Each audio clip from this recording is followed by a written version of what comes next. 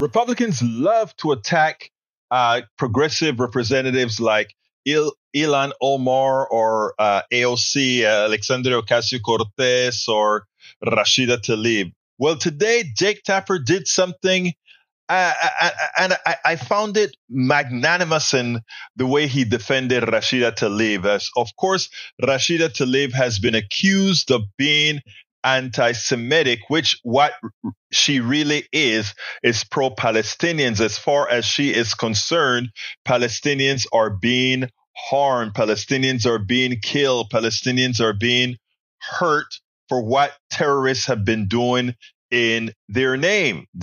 Most Palestinians are just as innocent as most Israelis are innocent. And it's just the warring factions that creates the killings, the actual murder, instead of solving the issues through some sort of a truthful negotiations, of course. So Jake Tapper did a great thing today, I think, specifically because the Republicans want to censor Rashida Tlaib. And what he did is showed the hypocrisy of those folks who have been the most racist within the Republican Party, show how they hypocritically are attempting to use Rashida Tlaib's words. First of all, twist their words to mean much different than what they mean. But more importantly, that these people who want to censor her are the ones who themselves are the true racists, the true anti-Semitic. These are the ones that have been marching through the streets saying things like they will not be replaced, and all these other tropes that's been used. Check this out. We'll take it on the other side. Some folks only pretend to care about anti-Semitism when they can weaponize it. Never ceases to amaze. Allow me to tell you about a brand new House Republican resolution to censure Democratic Congresswoman Rashida Tlaib of Michigan, the first Palestinian-American woman in Congress. Now, accusations of anti-Israel and anti-Semitic statements from Tlaib are not exactly new, and I'm just talking about from her fellow House Democrats.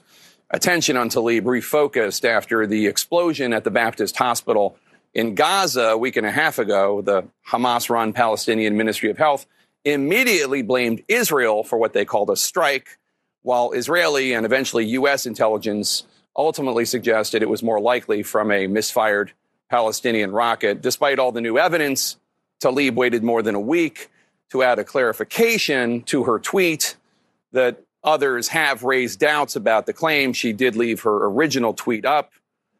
She got a lot of criticism from fellow Democrats, and you might be sitting there thinking, okay, I can see why that might bother, even outrage people. But are House Republicans really in a position to censure Tlaib? I mean, the leading Republican presidential nominee, Donald Trump, he dined with Holocaust deniers.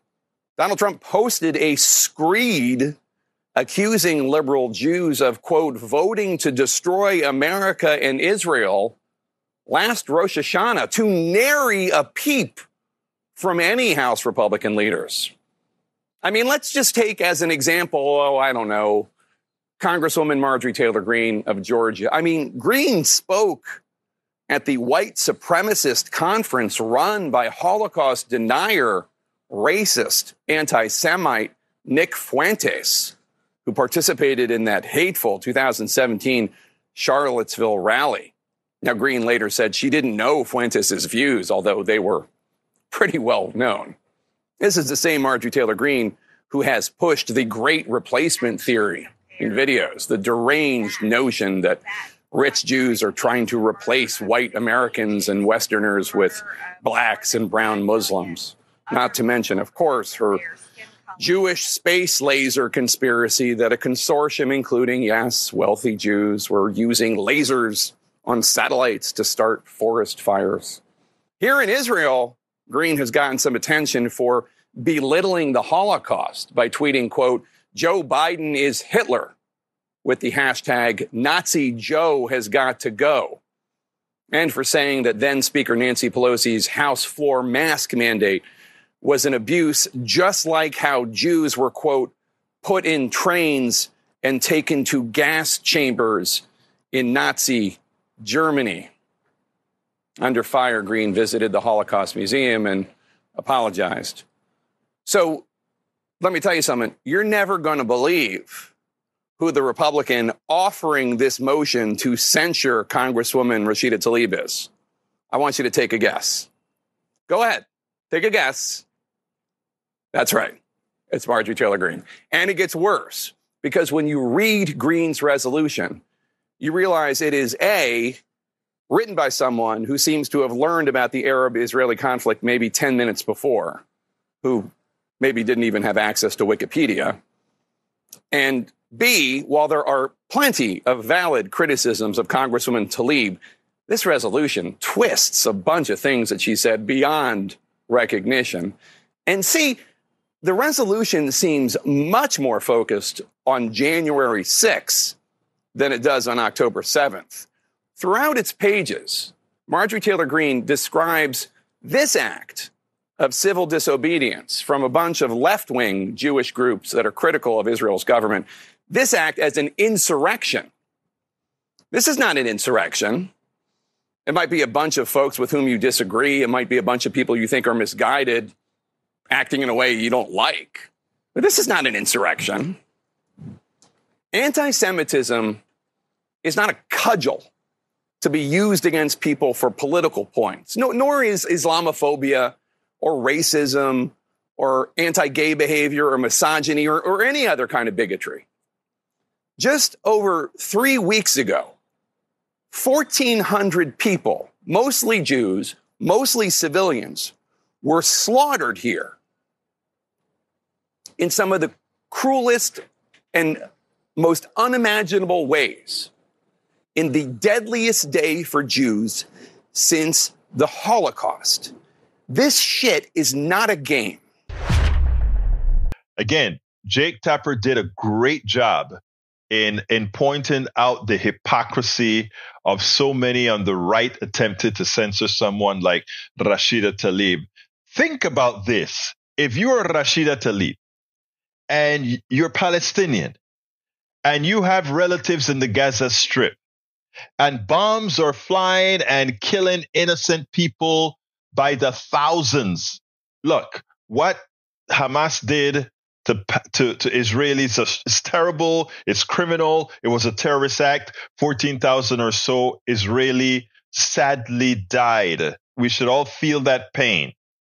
But what the revenge used by Netanyahu and his clan of just blowing things up, irrespective of whether people are in there or not, under the pretext that you are doing this because you are going to ultimately save lives and destroy Hamas, makes no sense. And the reason why is, if you have a problem with Hamas, hunt Hamas down, but stop doing it in the fashion of destroying the entire infrastructure, the entire economy of a particular group, which is exactly what they're doing. What they're inflicting on Palestine right now, or on the Gaza Strip right now, is nothing short of genocide. It's nothing short of terrorism. So two wrongs don't make a right. But I tell you one thing, take a picture of Tel Aviv or any Israeli city right now and take a picture of any townships in the Gaza Strip.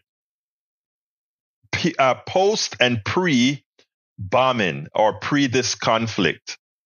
And tell me who's the one inflicting the worst damage on humanity right now, based on what has occurred and what is occurring. Just take the pictures side by side.